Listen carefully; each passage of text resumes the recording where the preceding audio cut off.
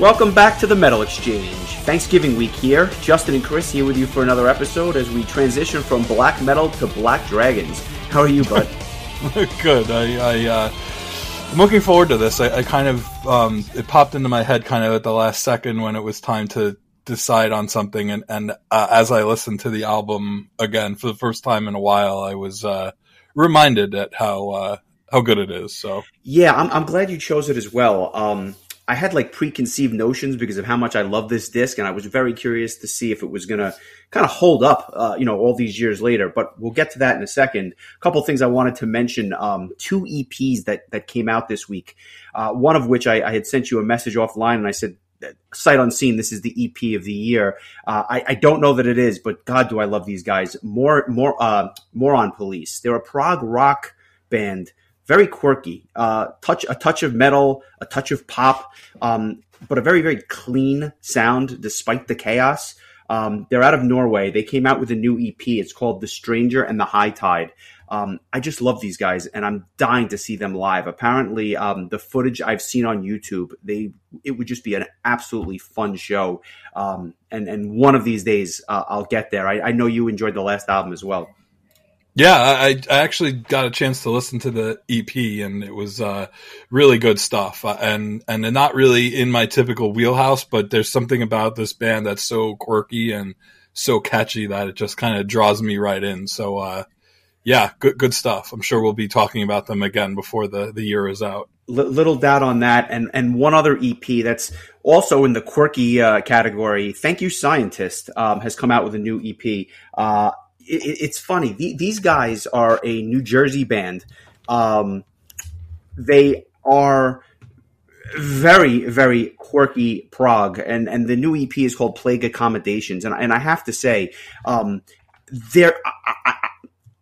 should love these guys because they have brass and they have saxophones and trumpets and like there's something magical about what they do. But I feel like whenever I listen to them, it just takes me a long time to really digest the material because it's all over the place.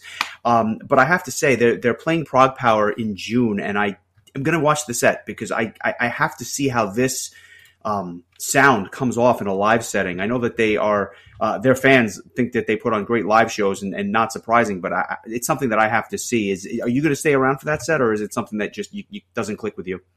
What I've heard is interesting. I'm gonna have to give it more attention, heading into the festival, and so it's a question mark for me at this point. But fair enough. I definitely think that it's something that you'd have to spend time with.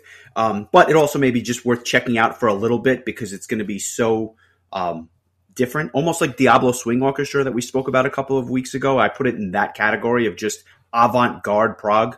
So, I don't know, worth checking out.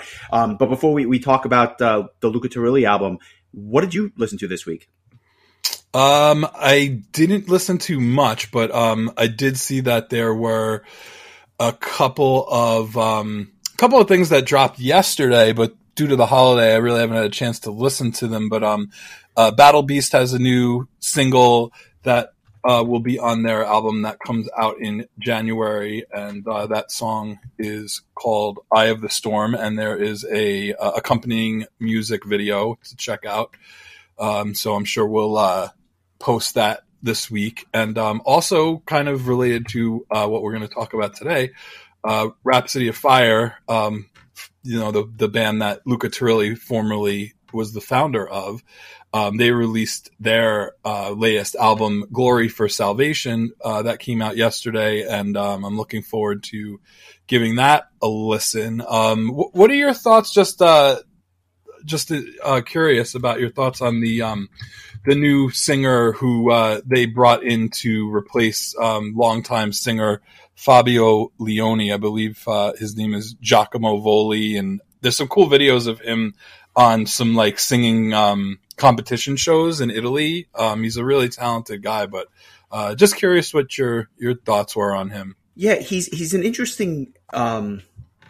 He's got an interesting voice, and I think he was a good replacement for Fabio. But at the same time, I don't know that he's got as distinct a voice, if that makes sense. He before joining Rhapsody, he was actually kind of unknown, right? Like, I mean, I know that he was on these like competition shows, but it wasn't like he was in another band or I could compare his sound to anything. He's good. What loses me, and this is something I know we're going to touch upon in a little bit, I feel that when Luca was writing those early Rhapsody albums, he was focusing on the songs, and the orchestration provided the perfect accompaniment to those songs. And and even after he left Rhapsody of Fire, the most recent albums seem like they're either movie scores or TV scores, in a sense, or the orchestration seems to be the driving force with the metal behind it. And I think that twist has actually made it difficult for me to really fall in love with the band. Not that I don't enjoy the sound. I do, but I feel like it's less song driven and more symphonic to a fault, at least when I compare it to the old Rhapsody stuff.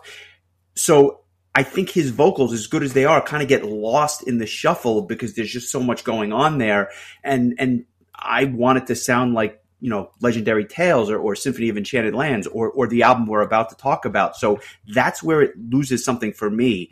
Do you agree? I know that you've just been a fan of this band since day one and have really kind of just ridden the wave all the way through. Yeah, I mean, I feel like they were kind of losing steam even before Fabio had exited the band. I feel like, like you said, like without Luca, the magic of Luca and Alex Starpoli working together, it just hasn't been as good. While, I'm still going to always get their latest albums and listen to them. I do enjoy Giacomo Voli's vocals. It was very jarring the first time I heard him sing, like, because his first Rhapsody album was actually a re-recording of older tunes, and so hearing this other singer sing, those classic Rhapsody songs without Fabio was really weird. But I think I've kind of gotten used to him, and I think he was a good choice. But it's almost like the Rhapsody of Legendary Tales and Symphony of Enchanted Lands and the Rhapsody of Fire of today are like almost two completely different bands. Yeah, if you listen to the albums, listen to the new album. I haven't heard it yet, but I suspect that when I put it on, it's going to sound very different from what I was listening to all week with Luca's solo material, which is right in line with those early Rhapsody albums. But I'm going to give it a shot. I can certainly report back. I was not a fan of the singles, but I've listened to every one of their albums, and this will be no different. I will give it its fair shot. Yeah, I think some of the tracks that were released early were better than others. There was I think there was one that was right out of the old playbook of old Rhapsody stuff, which was nice to hear. But then there's other ones that I think are just completely different. So yeah, it'll be interesting to give it a listen and see what the band is all about nowadays. Because, I mean, even if you think about the most recent album that Luca did with Fabio, it's also very different. Like, Luca's songwriting is still there, but it wasn't anything like that medieval kind of sound. It was more of like this almost like futuristic kind of thing. Very different from what he was doing back in this time that we're going to talk about. So, it's just a lot of evolution, I think, on all ends of the spectrum. But at the end of the day, we kind of got a multitude of bands that splintered off of Rhapsody, the initial Rhapsody, and it gives us more to listen to and to digest. So yeah, and to be fair, I think if I heard Legendary Tales Part 6, I think I'd probably be a little tired of it. Part of the magic is that obviously it was during our formative years, number one, and number two, it was different. Nobody was doing this then. And, you can only go to that well too many times, I guess, one too many times before even, we would have gotten, I think, sick of it after a while. So I appreciate the evolution.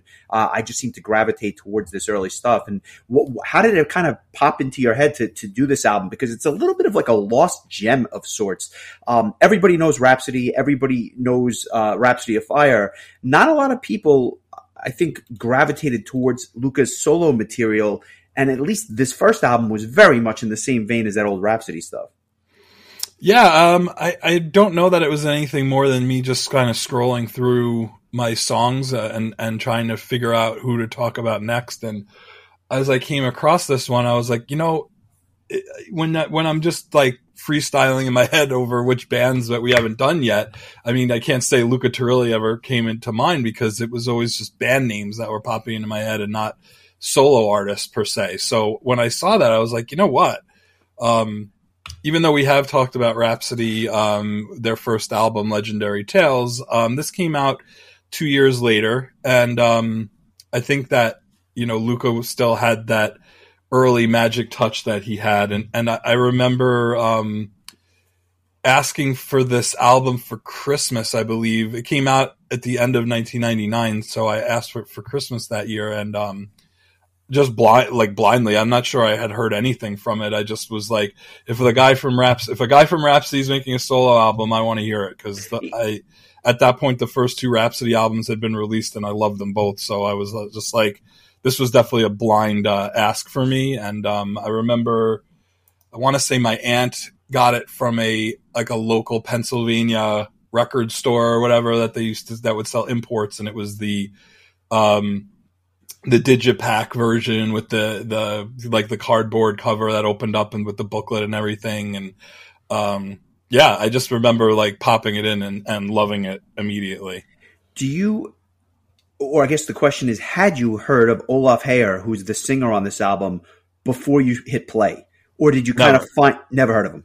No, this was my introduction to him, and I loved him. I thought it was great that they went with somebody that didn't sound anything like Fabio Leone, because a lot of the music does sound very similar to what you would expect from Rhapsody.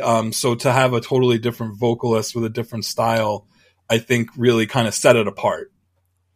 Yeah, it definitely does. And I have to be honest, as much as I love that early Rhapsody sound, it took me a while to warm up to Fabio in Rhapsody. I was such a big fan of that early Vision Divine stuff.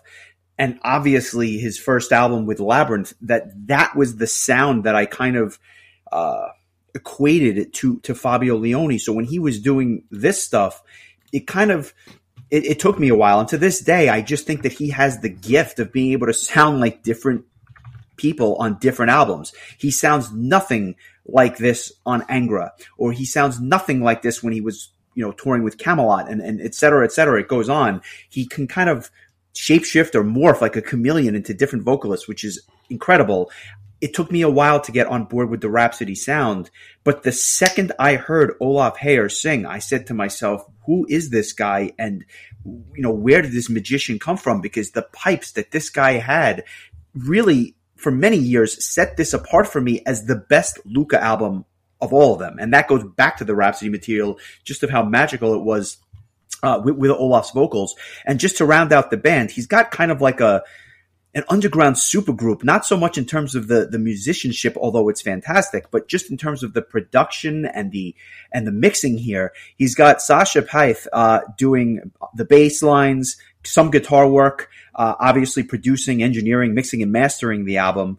And All-Star Miro on keyboards and the harpsichord, and he helps produce the choir arrangements. Those two are magic when they work together, and I guess it's not surprising that this album is as good as it is, given the sum of the components. Yep, and not to mention the drummer Robert Hunica Rizzo, who also worked with Avantasia. So it was like Luca Turilli with Olaf Heyer on vocals and like Avantasia as the band that was playing. Avantasia. No wonder it didn't stink, It's like, yeah. The Avantasia wasn't really a touring band yet, so these guys weren't really. I don't know that they were really in a like an official full touring full-time band at the time. I know Robert did work with Heaven's Gate and Camelot. Miro, I think, just became well known for working with Avantasia, but also worked with Angra and Shaman and Rhapsody of Fire and also Heaven's Gate. And Sasha just has produced some of the best stuff you could think of from all through the 80s and up until today. So I mean, it is kind of like this like secret all-star cast. Yeah, it's incredible. And you've mentioned Heaven's Gate a couple of times. Their singer is also part of the opera choir. And we talked about him a little bit. We talked a little bit about him in the Rhapsody episode. But I have to say, Thomas Retke is a fantastic vocalist, highly underrated, did a little bit of work at Avantasia. Have you heard his stuff with Heaven's Gate? If not, that might be something we have to go back and revisit because it's something you would, I think, really, really love. No, I'm not really familiar at all with Heaven's Gate, to be honest. They never broke through. Like they released a number of albums. I bought one blindly from a local record store when I saw a used copy of Livin' in Hysteria. But for some reason, it was a very accessible sound. And as a fan of that German power metal, to me, it was like, right in line with that. But for some reason, they never really broke through and got into the consciousness of most people. I just added it to the list. At some point, we're going to do a Heaven's Gate album, and I think you're really going to like it.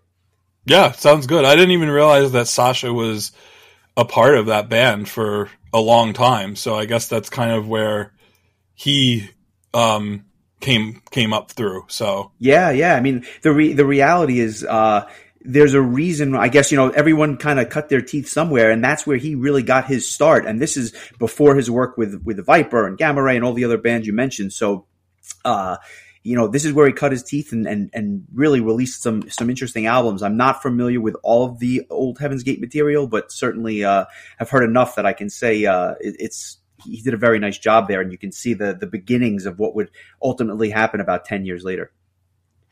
Cool. Yeah, I would like to check that out. I might have something by them that I probably just never listened to. Yeah, I have a few of their albums actually, and I can't say I ever really sat down and listened to any of them. I am actually, the one song I am familiar with is from the Keepers of Jericho Halloween tribute album. They did a cover of A Little Time, so that's pretty much my knowledge base. There you go. So I guess let me ask you this, just broad strokes. Did this hold up as well as you think, as you kind of thought it might, given how much you liked this album? Yes, it did. It was just as good as the day I first heard it. It is something of like a time capsule, because I don't think that like there's much that comes out these days that is reminiscent of this. If it is, it's probably fairly underground and not known by me. I still think that all the songs hold up. I don't think there's a bad song on the album. I beg to differ. We'll get there, but I beg to differ. Okay. It still is pretty fantastic, and I really enjoyed getting to go back and listen to it again. What I forgot was that, considering, well, I mean, let's just get into it, right? Two Magic Horizons is the intro track, and this is your kind of like majestic intro. And right away, you know this is going to follow that old Rhapsody formula. It's kind of over the top, very orchestration heavy, and it almost sounds like I don't know. I guess like get ready to play Dungeons and Dragons or something like that. You know what it is before you get there, but it has this like magical sound to it. But the reason I bring that up is there's a couple of these tracks on the disc, really two interludes. And when you factor in the fact that there's only 8 other songs on the album, I didn't realize how, I don't want to say short, but how few actual tracks there are on the album. I know that it ends with an epic, and we'll certainly get to the title track, at the end. But short of the bonus tracks, there's really not that many tracks on this album. It's a kind of a short record. Yeah, it's like 8 really full-length songs. But I also think that the first 2 Rhapsody albums were kind of, it almost followed that same formula where it was like that minute and a half, like orchestral symphonic intro leading into like a very blistering galloping power metal anthemic kind of style, and that's what Black Dragon is for me. I've always loved this song just because it really just gets you amped up, I think, and then it, like the next track is kind of like a really good, like another good, really like almost like mid to fast paced track, and then there's like a more of a slowdown. I mean, it really does kind of follow the at that point what the Rhapsody blueprint was. But at the same time, it kind of had its own style due to the fact that it had a different vocalist and different instrumentalists outside of the guitar work. So I think that it managed to set itself apart just enough where you wouldn't lump it in with Rhapsody stuff, at least right away when I first heard it. And even now, I find it to really be distinct enough that I consider it its own thing. Yeah, I'd agree with that. I remember what I guess I didn't remember is Black Dragon is really a great opening track. It clocks in at just over 5 minutes, but they pack a lot in there. Like, you don't realize how much is kind of going on in this song, or at least I didn't remember how much was going on in this song. It starts with a very, very catchy, clean Luca, guitar riff that kind of carries through the rest of the song. Of course, right away you're going to notice that the lyrical content here is maybe not the deepest or not the most introspective in terms of what they're talking about with elves and dragons and stuff like that. But the music is just so good, and the keys here provide such a nice contrast to the riff that carries through. The chorus and bridge are both great. I'll just throw out some adjectives that we've used in the past. This is really one of those bombastic and grandiose songs, and it's just a perfect way to kick off the Renaissance fair that you're about to go on for the next 40 minutes. Right. And then like it kind of has a little bit of that Eagle Fly Free vibe where there's just kind of like this solo, like, what's the word I'm looking for? Just like, the words are failing me, but it's just kind of like, all right, here's a guitar solo and here's a keyboard solo. And then, this will be the first we mention of, and you're going to have to excuse my pronunciation, but Ranveig Sif Sigurder Datir. Easy for you to say. Yeah, she's provides the soprano vocals, which are, I think they do such a good job with her. And I became very interested in where she came from and, like other things she did. I'm pretty sure she did some work on one of Camelot's early albums as well. But I thought it was kind of cool because, you didn't get any of that in those early Rhapsody albums, any of a kind of a female counterpoint or a higher pitched vocalist. So I think that added a really nice kind of layer to the Luca Turilli album that Rhapsody wasn't doing. So again, another little thing that kind of set it apart. But this was like this whole song was a really good showcase of what everybody in the band could do. I appreciate the use of the female vocals. I am not a fan of her vocals. And in fact, in my notes, I have female vocals. It just doesn't grab me. And we'll get to her standout track, Princess Aurora, a little bit later. I am just not a fan of her vocals. I'm not saying she's not talented. It's just for my ears, I could think of other vocalists, and I'll get there, that I would rather have heard on this disc. But the third track, or the second real track, Black Dragon, this track is, to me, like one of the best power metal tracks you could possibly get. It is a little bit cheesy at the beginning, just in terms of how it starts. But at the same time, you're talking about, putting the harpsichord and the flute and the whimsical nature of the beginning aside, the orchestration pops so much on this great metal tune that I just absolutely love it. I think the chorus is great. I think it's probably Olaf's best vocals on the album.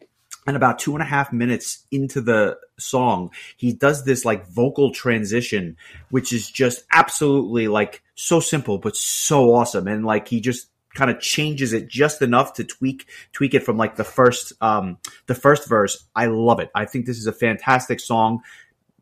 Could be my track of the week. I have to think about that.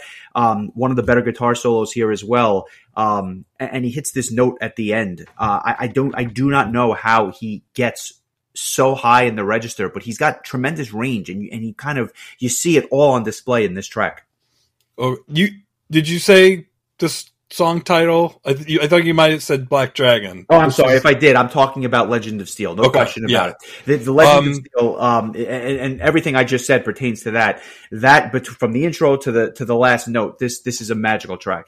Yeah. So this song reminds me of the song that would be in its spot on Symphony of Enchanted Lands, Wisdom of the Kings, where it kind of starts out with like this slow instrumental kind of intro, and then kind of kicks into like this kind of like, again, using the galloping thing. Kind of this song has kind of that riding a horse kind of thing to it, so it's similar to that. And while I consider that to be one of the most underrated songs on that album, I think this is one of the most underrated songs on this album as well. And I'm with you. I don't know what my song of the week is yet either. I know what I'm leaning towards, but this is a fantastic track, and everything that you said about it, I completely agree with it. I feel like I might have not appreciated it as much as I should have when it first came out, because it was following a song that just completely blew me out of the water. But now going back and listening to it again, yeah, this is a really, really good tune. And it just keeps the ball rolling from the get-go. We're just going on strong so far. What are your thoughts of Lord of the Winter Snow, which is the next track? I think this is another really strong song. Another more of a fast-paced song. Kind of starts out with like this almost atmospheric kind of like almost spacey kind of intro, and then it just about a minute in just starts kicking in with like the more metal, if you will, parts of the song. And I think that this is another song that I like an awful lot. I think, honestly, I think everything on this album you could consider underrated except Ancient Forest of Elves, because nobody really talks about the album, in and of itself. So, I don't know how I would consider a song to be underrated on an album that nobody really knows, but like, I think it's another really strong track. I like this one a lot. It's a little repetitive. It is definitely not a bad track. Every time I listen to it, I'm waiting for something to pop after the verses, because it's so fast and so like, the pacing is so consistent. I'm waiting for something to pop, and you never really get the payoff, until the vocal lines right before the instrumental section. And to me, the instrumental section is the best part of this song. I don't know that I ever loved it. I still don't think I love it, but it's a good song. And there are parts of it which I do adore. But the first couple of minutes, it's a little repetitive, and I'm just waiting for something to pop that never gets there. But in contrast to the next track, Princess Aurora, I do love it. I don't think this is a very good song. And I know that maybe we differ because of our opinion of the vocalist here. But at the end of the day, this is like the first of two ballads on the album. Very heavy with the orchestration. It starts again with this keyboard intro that just kind of drones on and on for me. And the verses have a little less orchestration than the choruses, but I'm going to just throw something out there. What if Sharon Den Adele from Within Temptation was singing this song? Would it change your opinion of it? Would it make it better? Would it make it worse? And I throw that out because when I think of her vocals, especially at this point in the late 90s, she was as good as it gets as far as I'm concerned. And we've talked about Mother Earth, and we've talked about some of her work with Avantasia. This was the time to have somebody like this do the female vocals on this particular track, and I think I would have fallen in love with it. But the vocals as are, I don't love it. I don't love it. I think it would be better. I don't know if it would make it a great song. I just don't think it's the greatest song in the world, and I think that's part of the problem. I think I'm definitely more of a fan of Ronvig's vocals. It's definitely very like accented, I guess you like it's the accent is very thick that she has. I just never was a big fan of the song in general. I don't think it's her vocals that bring it down. I just don't think it's the greatest ballad ever. Could be that. I mean, I'd much rather hear Sharon sing it, of course, but I still don't think it would turn it into a great song. And I think it just serves its purpose. It's a short kind of interlude song, I think that's maybe more about telling the story than actually like trying to blow you away or make you feel super emotional with a ballad. And, you know, the first 3 full-length songs are pretty heavy, and Ancient Forest of Elves, which is next, is pretty heavy. So I feel like this is kind of more about slowing down the overall pace of the album. So that's kind of how, like, I think that's the purpose it serves. I don't really pay it much mind when I hear it, but it's probably my least favorite song on the album. Well, we definitely agree with that. As far as Ancient Forest of Elves go, this was the single that was released for the album. Had you heard this prior to, or was the first time you heard the single when you actually heard the album itself? In all honesty, I don't really remember, because I may have gotten the single after I got the album. And this was kind of like before Napster, I guess. So, I mean, I think there's a pretty fair chance I didn't hear it until I had the album. But one of the things I did think was great was that the Digipack, if you pop the disc in your computer, you could watch the music video that was made for the song. And I cannot listen to the song and not picture Olaf like riding in on a horse. And it's as epic as you could imagine a 1999 symphonic power metal video involving Luca Turilli would be. So I don't know that I've ever seen it, but I feel like I've probably seen it 1,000 times just because I can picture the entire thing. Yeah, you should definitely post it this week, because it's worth watching, if nothing else, for the immense visual cheese factor, or I guess the audible cheese factor as well. But this is a great tune. I mean, I thought it was such a great choice for the single and for a video. I have friends in college that just like completely glommed onto this song. There was something about it was just so just like pulled you in. It's just super catchy, really fast. Everything about it is just classic symphonic power metal at its best. Yeah, I would put this up against any Rhapsody song, and I think that, to me, I actually like it a lot more than Black Dragon, even though I think they're similar in their composition, just because I think it's a little more focused and a little more straightforward. For that reason, yeah, it is the perfect single. I completely agree. I'm not sure that they could have selected a better track for it. I don't know that it's my favorite track on the album, but it's the track that should have been the lead single for it, if that makes sense. Yeah, I just remember like going crazy when when Luca Turilli's Rhapsody played this at Prague Power, and then I saw them again open for Primal Fear in New York City with you. I'm sure. I think we should definitely talk about that the Prague Power set towards the end of the episode. But I remember a lot of people recognizing that song and really going pretty crazy for it, and so that was really cool. Yeah, that we definitely will. Maybe we'll close with that show, because I have very fond memories of that particular set for a number of reasons, and we'll get there. But let's continue onward. Throne of Ice is the next track. It's an interlude of sorts, and to me, I just kind of view it as an intro to Where Heroes Lie, the next track. It's a mid-paced interlude. To me, it has a very TSO sound to it. Would you agree with that? It sounds like something you would see at the beginning of like a Trans-Siberian Orchestra set.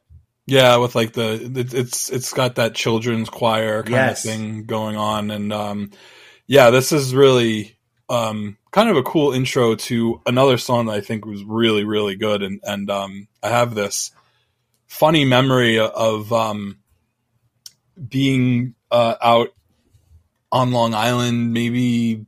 I think we went to like Nathan's or something for lunch on Old Country Road, and putting on Charlie's radio show on the I guess it was the CW Post radio station, and him playing Where Heroes Lie, of all things. That is extremely random, and I think you should tell everyone who Charlie is and what a Charlie is, because that's certainly a name I haven't heard in probably 2 decades. Yeah, so Charlie was he worked at the Sam Goody that was in the basement of Roosevelt Field, and he must have saw us like looking at Sabotage albums or metal albums, and he like just came over to us and was like, he was the biggest Sabotage fan you could ever imagine. And we would always just go and see him whenever we were there and just to talk metal. And I remember him saying, recommending Dr. Butcher and saying that Fight for the Rock wasn't as bad as everyone made it out to be. And, I remember him being there when Dream Theater did the autograph signing when Scenes from a Memory came out. So he was kind of like a staple at the mall, for us. So, but he had this radio show, and that was one of the first things he told us when we met him, was to check it out, and we would call it up and make requests and dedicate songs to our girlfriends, and we thought it was the coolest thing. And I think it was at that moment that I had decided that, like, if I was going to do anything when I got to college, it was going to be doing a metal radio show, which I did end up doing. There you go. And now you're talking about those same albums with me 15 years later. So it all comes full circle. And shout out to Charlie if you're listening. I think you definitely get a kick out of what we do. Although I haven't seen him in forever, because that Sam Goody closed, probably 15 years ago now. And we never had the sense to ask him what his last name was. Yeah, he was always just Charlie, right? Like, it was just Charlie. And it worked because, again, you got to, back in 1999, how many people were going into Sam Goody and looking at like Luca Turilli solo albums? Like, it wasn't a thing. So I think he probably just saw these like ambitious kids that were looking at, like, I don't know, Iced Earth albums, like, that Mike would, be gravitating towards. And he was probably just blown away that people were actually listening to this stuff. I think that if you went into a similar store now, you'd have a whole influx of people that are looking at this stuff. It was just a different time. Yeah. And I mean, there wasn't really a ton of stuff to choose from, because if, in the late 90s, getting metal albums, like power metal and progressive metal albums, was not the easiest thing to do. I mean, if you wanted an Iron Maiden album, no problem. But I mean, you can go find some Yngwie albums. They might not have every Yngwie album. They might not have, you could find all the Manowar albums, but there might be Sabotage albums that you might not be able to find. And there were no Stratovarius or Angra or bands like that, because they hadn't even gotten a U.S. Record label yet. So, I mean, there would get to a point where you'd have every Fates Warning and Dream Theater and Sabotage and Halloween album that they had in the store. And then, if you wanted to get Pink Bubbles Go Ape and Chameleon, you had to get onto CD Now and start importing things. With your dad's credit card. With my dad's credit card. And still waiting for the bill to come due on that one. But yeah, it was really interesting. It's kind of funny to think about, like, you could buy like Walls of Jericho, but not Pink Bubbles Go Ape, just because of the way things were. Distribution. Yeah. It was wild. And then eventually, like, you'd find like the one gem that all of a sudden they had a copy of, and it would be like, you couldn't believe that it was in your hands because you hadn't seen it the last 12 times you were at the store. But I remember when Tower Records had a copy of Conception's Flow album. I was like, wow, I wasn't expecting. Like, for some reason, once in a while, like, one of those stores would have an import just kind of sitting there for some reason, waiting for one of us to come and buy it. But it was just, and it was like playing The Legend of Zelda and finding, like, bombing the 50th wall, and finally there's a cave there, and 100 rupees. That's cool. Or, an Elegy album. Or the Master of the Rings double, like, so, that we talk about it a lot, but yeah, that was a very different scene back then. And I'm not even sure you would have been able to buy this Luca Turilli album in a store. I don't think it was distributed in the United States initially. Not in a mainstream store, definitely not. I think it gained a little bit of distribution later on, but as far as I know, it's still kind of hard to get because it just didn't have a ton of, it wasn't pressed very much. So I think it's actually one of the rarer discs, if you will, from that era that had to obviously be imported. But that's, it's interesting to look back, and now with Spotify and YouTube, you can find anything at the click of a button. It's just amazing how far we've come. I'll say this about the next track, Where Heroes Lie. I love it. I think that this is by far the most underrated track on the album. It starts with this harpsichord that goes into this exceptionally heavy guitar riff. The vocals during the verses are great. It's a heavy track. I don't love the chorus, but the rest of the song is so good that it just has me tapping along with my toe the entire time I listen to it. what can I say? Pass me my sword and my D20, because this one has me like going every time I hear it. I just absolutely love it. And like, I talked about the lyrical content earlier. Get me my pencil, get me my character sheet, and I'm ready to go play D&D after this. Yeah, this is, I don't know, this song's fantastic. It's, again, the intro track before it, I have them actually like edited together as one track on mine, because I can't listen to one without the other. And it's kind of similar to, I think I had mentioned when we talked about the first Rhapsody album, how I can't listen to Land of Immortals without hearing the Virgin Skies intro that comes before it. And again, it's like that same placement on the album. I think it's literally the same track number as Land of Immortals. There's a formula. Maybe it's one off, but there's definitely a formula to what they're doing. And I'll just say, you know what? In retrospect, I think I'll make this my track of the week, because nothing got me up quite like this song. It was definitely between this and Legend of Steel, but I'm going to go with this one. I love this song.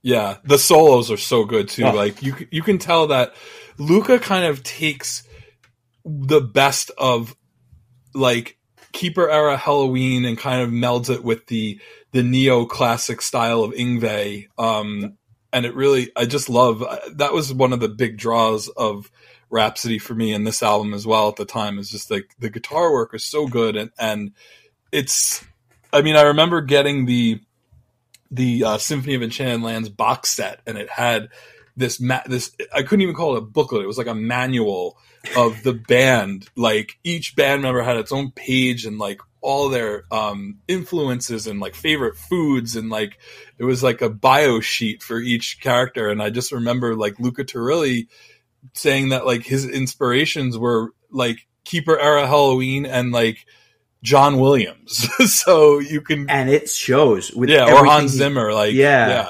it's that marriage of power metal and Hollywood soundtracks that I think he does just so well. But then throw in that just he's a guitar virtuoso. So yeah, this is I think that solos in this song are a really good just showcase of what Luca's capable of doing. What did you think of the second ballad, Warrior's Pride? This is, I think this is such a better song than Princess Aurora as far as the ballads go. There's actually a duet version on the Ancient Forest of Elves single where you hear Olaf and Randvig do the duet together. This version is just Olaf, and I prefer this version. I like him doing it on his own. It's cool, like for a collector, to have the duet version as well. The complete, and also should mention too that the B-side "Night of Immortal Fire" is one of the best songs that would have been on this album that wasn't. I don't think I've ever heard it. I have to hear that. It's fantastic. It's on certain copies of this album as a bonus track, but it wasn't on the one I had. I think I had downloaded the single tracks from Napster when I was in college or something. And I remember Night of Immortal Fire was a song that I used when I would play The Sims. You could enter your own music so that when you turned on like the radio in your house, it would play whatever songs you had. And then you could also choose the menu music for when you're like building your house and stuff. And this was the song that I used, one of them. So whenever I'd hear that opening riff, it would just remind me of The Sims of all things. But yeah, definitely worth checking out that extra track that didn't make it onto the album, as well as the duet version of Warrior's Pride. But this is a really awesome, Rhapsody style. It's not really a power ballad because it's just so like, it has that time period feel, that Renaissance kind of time period feel with harpsichords and everything. So I think that it's good, and I think it's a perfect kind of slowdown before this gigantic epic 11.5 minute epic track, Kings of the Nordic Twilight. But yeah, this is a good kind of slow down ballad, and definitely better than Princess Aurora. Yeah, I agree completely. It sets the stage very nicely for this epic ending to the album. I forgot of all the tracks that I listened to. When I listened to this album a couple of times this week, I always forget about the title track at the end. I have memories of that, or some of the tracks that come before it, but for some reason I always forgot about this track. This one is so underrated, and it's just, it does this, whereas so much is going on in Black Dragon in the 5 minutes, here I feel like it's perfectly spaced out, as an almost 12-minute epic at the end. This is a really good song, and it's one that nobody really talks about. It's kind of just like lost at the end of this album, but it's a good one, and there's just a lot of meat on the bone here. I for some reason, it starts out slow, but it picks up big time after, I guess, an intro which could only be described as like a movie score type intro, and then it just takes you on this journey, which is perhaps some of the best verses on the album with a pretty decent chorus. It's the one I think that's grown on me the most over the years, especially at least this week. Yeah, I was always a fan, but I think it was hearing it live that kind of drove home to me how incredible this song is. I'm going to make it my song of the week. I don't know how the hell I'm going to pick a minute to use for the song, but really good stuff. I remember I did not know they were going to play this, and as a matter of fact, I don't know that they ever played it outside of that Prague Power performance where they headlined Thursday night or Wednesday night, whatever it was.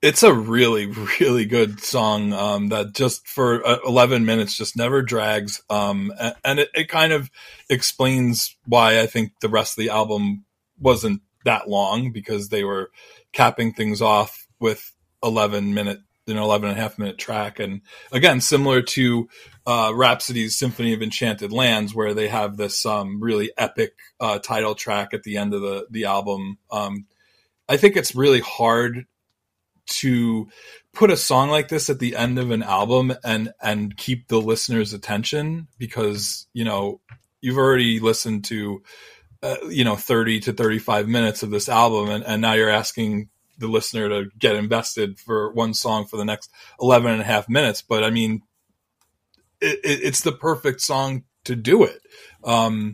There's all these different instrumental and backing vocal parts that open up, and like Olaf's vocals don't come in until like after, like well into the song, like 3.5 minutes into the song. And I just, all I could picture in my head is Alessandro Conti from it's got hard to keep track. I guess he's the singer for Twilight Force now, and Trick or Treat as well. He was singing with Luca Turilli's Rhapsody at the time, and I just pictured him sing. He nailed the song, by the way. And I couldn't believe that they played this song. I was shocked. It's funny. It's one thing to add an extra song to a set, but to add an 11.5 minute song, like out of nowhere. They were headlining that particular night of the festival, and then they decided to play for 2.5 hours. I think they played 20 songs, if I'm not mistaken. This was the final song before the encores, and what a way to end, like the first, again, the set before the encores. They pulled out stuff. And that is encores, like multiple encores. Oh yes, multiple encores. It was, I cannot impress upon anyone that's listening how amazing that particular show was, because I had certain expectations going in, but I never expected them to just pull out all the stops like they did. And I think you'd have to say it was probably the biggest Luca Turilli show ever. I mean, like anywhere ever, just pulling out all the stops, playing, tracks like this. It was just great. And Conti did such a nice job on some of this material. I would have loved to have heard Olaf Heyer. I've never heard him sing live. I know you would go on to listen to a lot of his stuff in Dionysus and some of the stuff you would do later on, but he's a name that you really don't hear of much anymore. Oh, when I heard that he was the singer for that new Dionysus, this new band the album was produced by, I think, Tobias Sammet. I think that's how it was sold to me by a vendor at Prague Power 3. And I was like, oh, this is a blind buy for me. And I ended up loving that album, that first album. And I think they released 2 more that were also very good. I was just wanted more. I wanted to hear more of his vocals because I thought he was so unique sounding and he wasn't on anything else. So I think he would go on to do Luca's follow-up solo album, and then had, I think, part-time duty on the third one. But my understanding is that his voice kind of failed him over the years, as tends to happen to some vocalists, unfortunately. And rather than kind of hero his way through it, he just kind of said, like, I'm good. I'll go become an accountant or whatever it is that he did. I don't know. But yeah, which is kind of a shame because, again, I would have loved to have heard him live. I don't even know if there's any recordings of him live that I'm aware of. I'm not aware. I know that he recorded a couple of tracks, or at least one track with Marius Danielson on those Legend of Valley Doom rock operas. But for the most part, you don't hear from him anymore, and it's a shame that his vocal cords failed him. But at least you have albums like this to preserve, the magic that was his voice. And I had mentioned it to you. I guess I had mentioned it to you earlier in the week. To me, and again, this could be me. I hear a lot of Jonas Heigart in his vocals, especially the highs, but even the lows to a little bit of an extent. And for those that don't know, he's the frontman for Dragonland, a band that obviously was heavily influenced by some of this early Rhapsody material. I think that's fair to say. Another vocalist who I absolutely adore, and I think that he's one of the most underrated in the power metal genre. But it's to me, that's like the connection that I make. I hear Heyer. I know he's not doing much anymore, but then I hear the Dragonland stuff, and I'm brought back to this, to this time period. I never really made the connection, but I just popped Supernova on, and I'm like, I totally hear it now that you mention it. Yeah, and it's a unique to be able to sing at the low register and then hit those high notes is a gift, and it may be so much of a gift that it helps blow out your vocals. But I mean, it's amazing what both of these men are able to do. Yeah. Speaking of Dragonland, I believe they're going to have a new album out next year, and I'm really excited because it has been 10 years since Under the Gray Banner was released. And I think they're talk about underrated. But what an underrated band, probably just because they're kind of like a part-time band because, Olaf, not Olaf Heyer, but, Olaf, I forget his last name, from Amaranth. He's very busy with Amaranth. So I just don't know that, Dragonland can get the attention that from everybody in the band that it deserves. But another band we were blessed to have seen live at Prague Power, and they really rocked the house and ended up playing twice due to a late minute cancellation or not COVID, a visa issue. But yeah, now I'm listening to Dragonland. Awesome. I love. Well, we know what you'll be doing for the rest of the day. But before you check out, score of 1 to 10. What are you going to give this album that you selected? I will give it a 8.75. I think that the ballads kind of pull it down just ever so slightly, but everything else is really strong. You know what? I'm going to give it a 9. I feel like 8.75 is being a little too harsh. I think it's every song outside of those 2 ballads is excellent. Really just top quality stuff. So yeah, I'll give it a 9. It's an 8.5 for me because of the ballads and because I'm left wanting more at the end, which I guess is a good thing. A little more meat on the bones would have been nice, but I love this album. It's a good one. I'm glad that you chose it. And honestly, it's something that, like, I don't really listen to this style of music much anymore. So having done a deep dive into it, I'm glad that I did. I don't know that I would have, I don't know when I would have listened to it again had you not selected it. So kudos to that.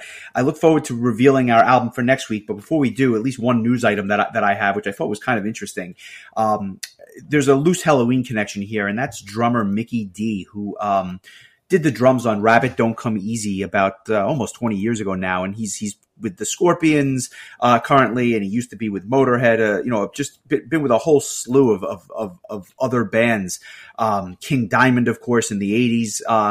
And to his credit, he was named Gothenburger of the Year. So apparently he's receiving some award in Gothenburg for being the man of the year. So kudos to him. I just thought that was an interesting anecdote in what was otherwise a very slow news week.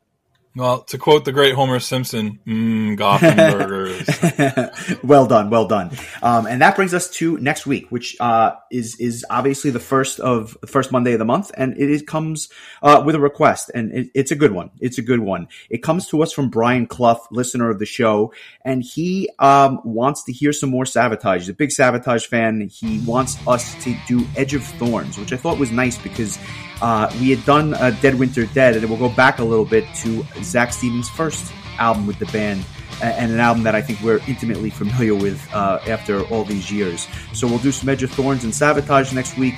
It seems like December is becoming Savatage month here at the Metal Exchange, and I'm okay with that. There's a lot to cover with that band. We haven't even touched any of the John Oliva stuff, so I guess that's something to look forward to for next year. But as we kind of weave our way towards the end of the year, I know I'm hard at work on my top list of albums for the year, and there's usually a lull this time of year in terms of new material. So it's a welcome slowdown, so I can kind of catch my breath, revisit some of the stuff that I either missed or didn't pay as much attention to as I kind of put this list together. And I'm sure you'll be doing the same. Yes, I think I've actually finally finished listening to everything that I wanted to listen to that has been released. Other than the new Rhapsody of Fire album, which I had mentioned earlier. So yeah, I just need to kind of listen to a couple of other things that I had already listened to and kind of just come up with an order. But other than that, yeah, I'm super excited to do that episode. It was one of my favorite ones we did last year, and I love not knowing what we're gonna pick, but going into it, which makes and we don't fun. Reveal it ahead of time. So I'm not going to. I will say that we're going to do the format a little bit differently last year. We'll certainly go through our lists. We have some other award categories that we'll give out as well, which we've talked about. But that's definitely a fun one, and I look forward to doing that as the year wraps up, and then we move forward to 2022. I'll come back. We have to add another award to our list of awards for our personal favorite Gothenburger of the year. So, well, I think that would be a very good category. There's so much. Mine's with cheddar cheese, a fried egg, and 2 strips of bacon. Well, fortunately, in about 6 months, I'll see you at the Vortex, and you'll get to actually enjoy that burger. I'm going to order it. I'm going to say I'll have the Gothenburger, please. Somehow they'll come up with something. I have no doubt about that whatsoever. Yeah, and the buns will be made with grilled cheese sandwiches. Yeah, well, that is what they do. But until next week, I'm Justin. This is Chris. Thanks for listening, and we'll catch you on the flip side with some classic Sabotage material. Take it easy, bro. Yep, looking forward to it. Take care.